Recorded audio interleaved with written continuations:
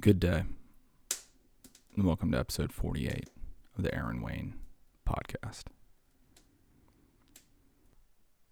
Hey guys, I just recorded this one, and I wanted to say that I talk about violence in this podcast. If you're not into it, skip to another one, but I gotta get this off my chest.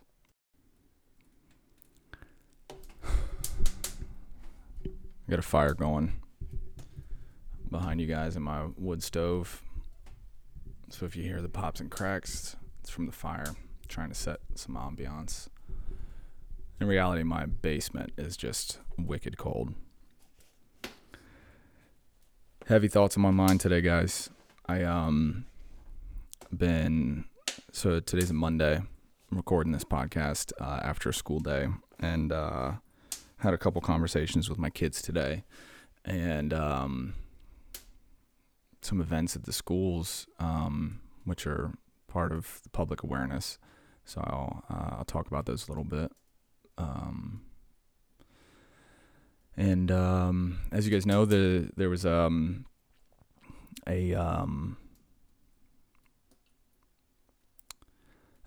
school shooting in Michigan about a week and a half ago. This podcast will probably post several weeks after that took place, but sorry for the crinkling of the microphone. I'm just like twitchy and fidgety. And I wanted to get on the podcast, and I wanted to talk about what the perspective of a teacher is in these situations. And a lot of people post on their social medias, and they say a lot of things and make a lot of claims. And I think for me, the only thing I can really rationally access are my emotions when it comes to these sorts of things, and it makes me feel sad, obviously. Duh. It makes everybody feel sad.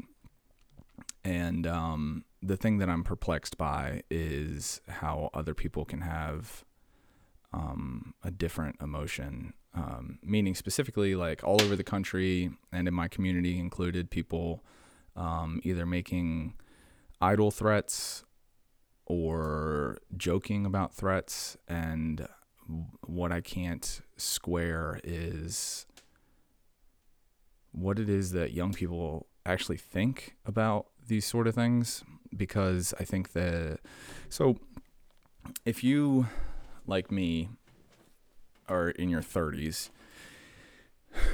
you may remember doing these sort of lockdown drills and all these things that kids do, and that's just part of their regular experiences as kids growing up. And my wife's a first grade teacher, and I've only cried in front of my students once, and it was in reflecting on what the experience of my wife and her 6-year-old kids must be like when they do lockdown drills. And the reason that came up in conversation with my kids is because I think something that teachers don't often do is notice what's happening in a school environment and then offer space for kids to talk about it. And I think maybe an English class is sort of a unique space to do so. But the kids, when these things come up, like, the kids want to talk about it, and I want to learn what their experience is. And a couple years ago, maybe a year ago, maybe 2 years ago, probably pre-COVID, because I had a full class of students in there, and it wasn't this year. It's our first year we've had full kids during the pandemic. The kids ask these questions, and they go through these drills, and they go through the experience of what it means to trying to protect themselves in these situations. And the thing that they are apt to discuss is how one would bypass the best laid plans of keeping kids safe, and their rationale is, these things don't happen by strangers. They happen because of kids in the school.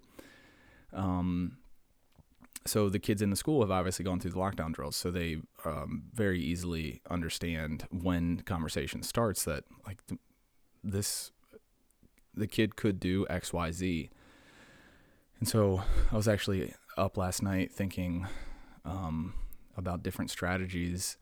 And that I think the bigger idea to discuss is what the experience of a teacher is in these spaces, because, I can't speak for my kids, and to the extent that they've even like expressed how they truly feel about these things, I don't know. And I clearly don't know what they really think about these things, because thinking about a kid making a joke or making light of this, I'm not an advocate for censoring language. And I think that even, the most unexpected places we can find humor in them. And I think that that's a natural part of trying to grok what the terrible parts of life are, and it kind of helps soothe us. But I think this is a different category. I think that it's akin to yelling, fire in a crowded movie theater. And so I think that's a slightly different scenario. But back to my point, I think the experience of a teacher, which really came, I think my wife just got home. Let me pause this real quick.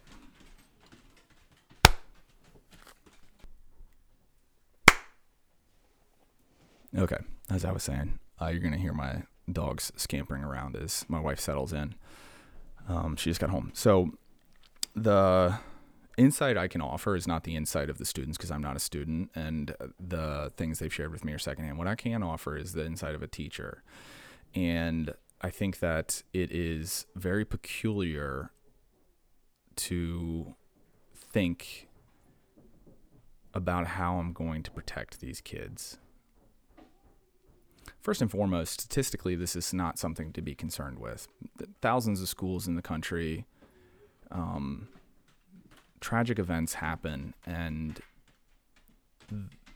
just because it's in the news doesn't necessarily mean that it's something that we should be allowing to occupy a large bit of real estate in our brains. But it does, right? So just to be clear, I don't think that this is something that is coming to my town, or that... Let me get my point out. I'm sort of lost in thought here, guys. I'm stuck with this. But I think that a couple things. It's really strange to be in a situation where I have to think about how am I going to protect my kids. And the thing that I want them to know that I can't really articulate in a school setting properly, what I say to them is like, I got your back when they bring up these concerns. Like, but what if he does this? And what if he does that? I don't really want to share in a public setting what it is that I would think about, like how I would position myself in the room and so forth. But all I can say to them is like, I got your back, and I hope they feel that, and I hope they know that. And my wife and I have been in a couple different situations where I've had to sort of put myself at risk in order to solve a problem. And when this sort of thing comes up all the time, she says to me, like, just get out and know that, she wants me to come home. And the thing about these situations is that I don't think that I could live in a space where that was my primary objective. If something like this were to happen in my school, I couldn't live with myself if I were to. And it's not even like how would I go about rationalizing to myself like what my objectives are in the minute, in the moment. It would be just knowing myself, trying to protect my kids. And I don't know how to articulate that to them.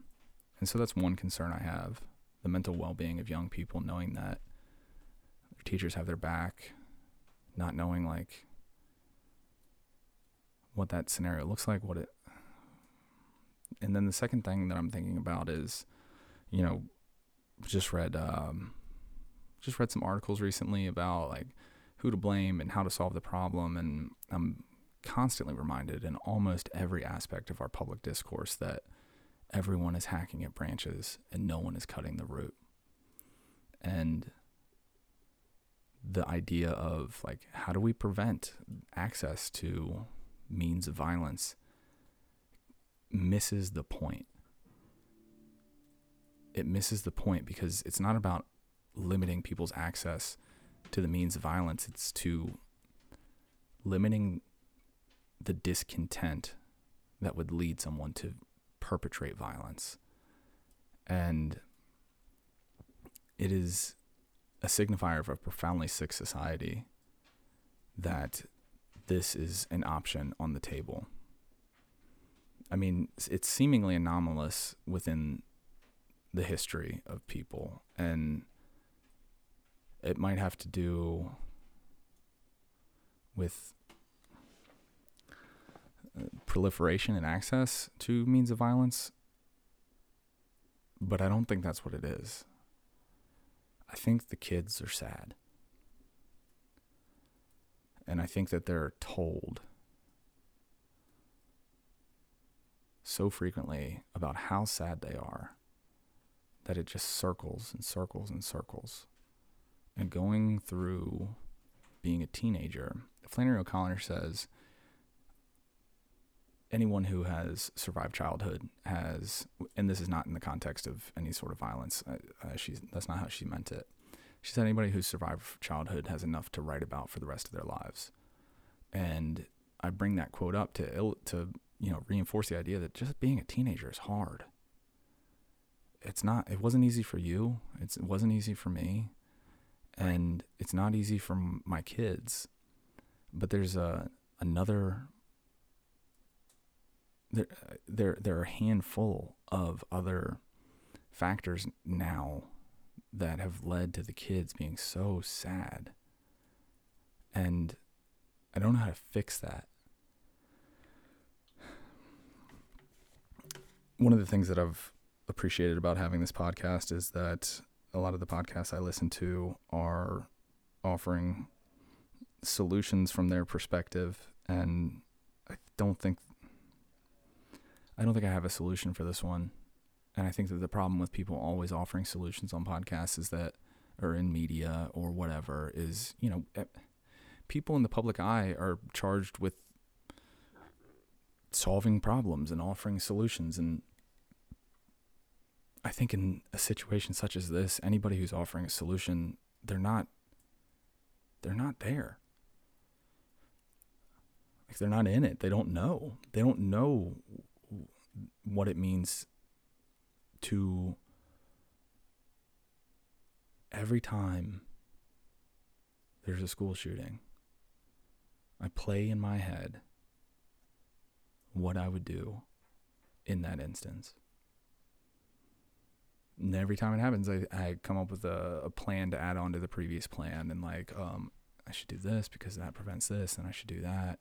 And if it's in this part of the building, this is what I'll do. If it's nearby, this is what I'll do. And I think that's what I should be doing. And it's taxing. But I don't think it's my job, if you can see the difference. In the circumstances that we find ourselves in culturally, it's what I ought to do. It's what I can't help doing, but it's what I ought to be doing. And you might be able to hear Netflix upstairs. My wife's having a snacky and watching Netflix. It's what I ought to be doing. And it's what I can't help but do. But the fact that this is in the sphere of the things tasked to a teacher, and that a teacher can't help but thinking about, is wrong. And it's wrong that the kids have to contend with this, because it further exacerbates the problem that is creating the problem, which is the kids are sad. They don't feel like they belong. They feel out of touch. They're digging and burrowing their ways into the depths of the internet, which is further giving them, when I was a kid, I was into skateboarding. And in order for me to have gotten into skateboarding, I had to know a couple people who were into skateboarding. And then the kids who really got good at skateboarding, I stopped hanging out with them because I felt as if I was holding them back and not keeping up. And so then I ended up going to sports, and like that changed my trajectory. But the problem with the internet, which was an unintended negative consequence, is that kids could be a positive consequence, could also be a negative consequence. Kids that don't inherently have any sort of they don't have anything going for them, That's how I was growing up. I didn't have anything going for me. They're allowed to be in a space where they don't have to learn a skill or interpersonal dynamics, and to understand that, hey, skateboarding's cool. Aaron, turns out you don't have the coordination, the capacity to take risks, like physical risks, like just Aaron, you can't do it. And no one ever said that to me, but through communing with skateboarders who obviously had it, I learned, okay, this isn't the thing for me. Let me move on to something else and see what fits. And that's a natural, normal part of being a young person. And even in the context of the most solipsistic, introverted, unskilled kid, there's capacity to find something that fits. And the problem with the internet is they don't have to do that. They can just be on the internet with other sad kids talking about how sad they are. And that's the community that they form. And it wraps and wraps and wraps and wraps and wraps until these kids are completely lost in it. 99.99% of them will never perpetrate violence on others. But some do.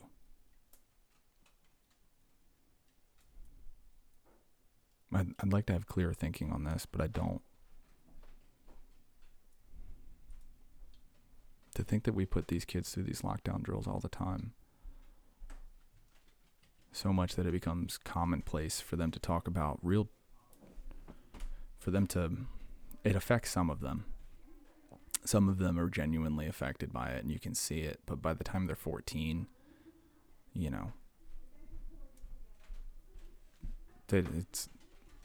it's white noise. It's like, okay, we don't have to learn for 10 minutes while we go through this drill.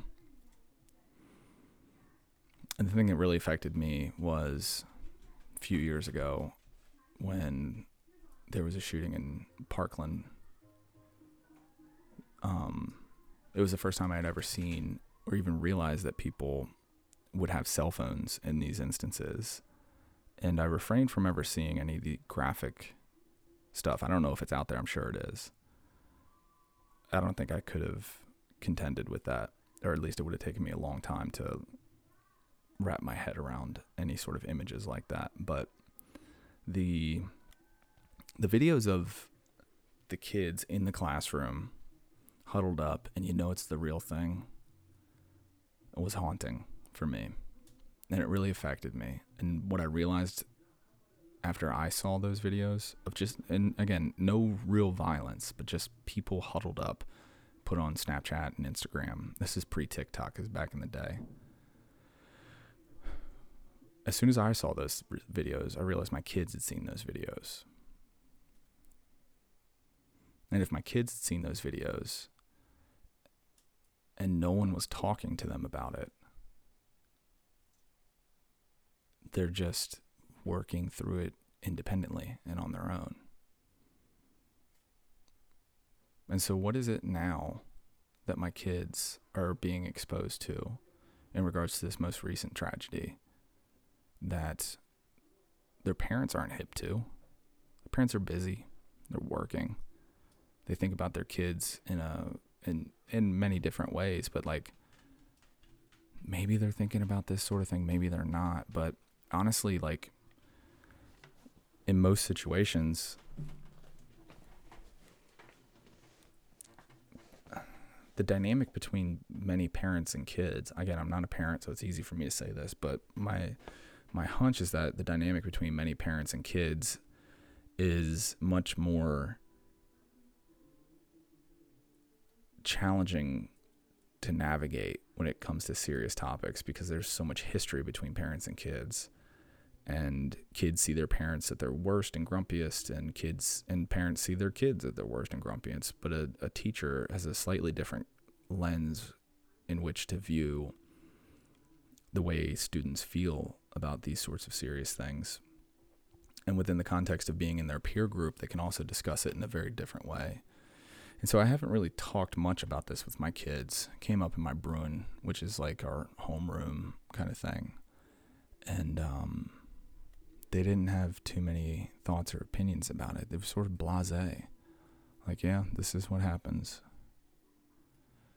But a couple years ago, they were very curious. Like, what would we do if X, Y, Z?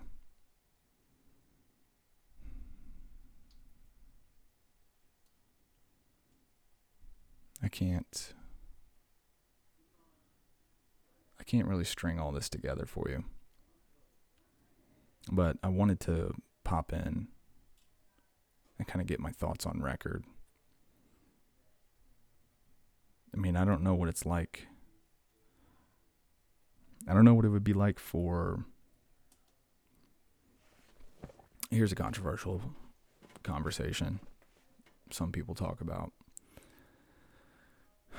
I don't know what it would be like, what the protocols that would be necessary for a teacher to have means of protection in a classroom. And I think that conversation often gets skewed to say, well, we'll give a gun to all of the teachers. It's like, obviously, that is not a good idea. I work with teachers. Not to say that they're not competent, capable adults and individuals, but, you know, they don't know. Not everybody knows how to operate a firearm, nor are they willing, and nor should they be tasked with that responsibility. But I think that there is place for a conversation for people who are willing to go through the same level of training as a police officer.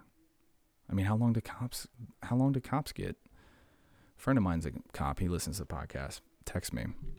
How much firearm training do police officers get, and how frequently? Couldn't we just do that with teachers as well? A very select group of 2 to 3 people within a building who ask to do it. Shouldn't it be on the table to discuss? Not to say that this is what we do, but what means do you have to just wait and hope it doesn't come to you? But then what guilt is involved psychologically for all these people who have been affected to say when they're in the moment, like, please don't come to my room, but then understanding that you're wishing that on someone else. The psychological ramifications of that must be devastating. I don't wish either side of that on anybody. And I think that it might be time for sober people to have a sober conversation about what it means to allow schools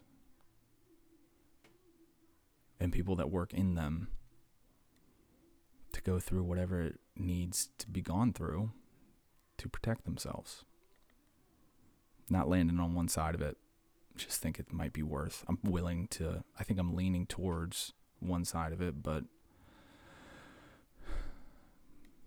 I'm happy to be wrong, so long as we can find a solution. And what I really hope is that, I hope 2 things.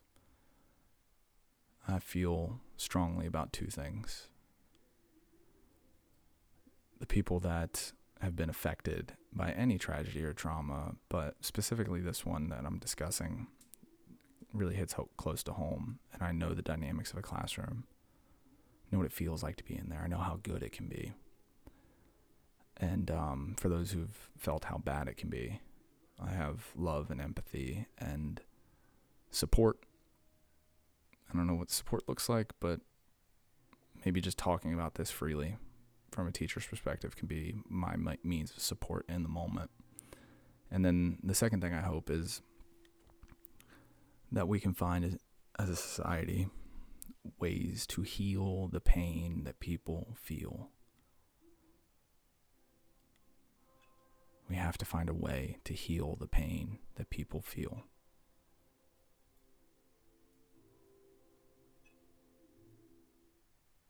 And I want to help.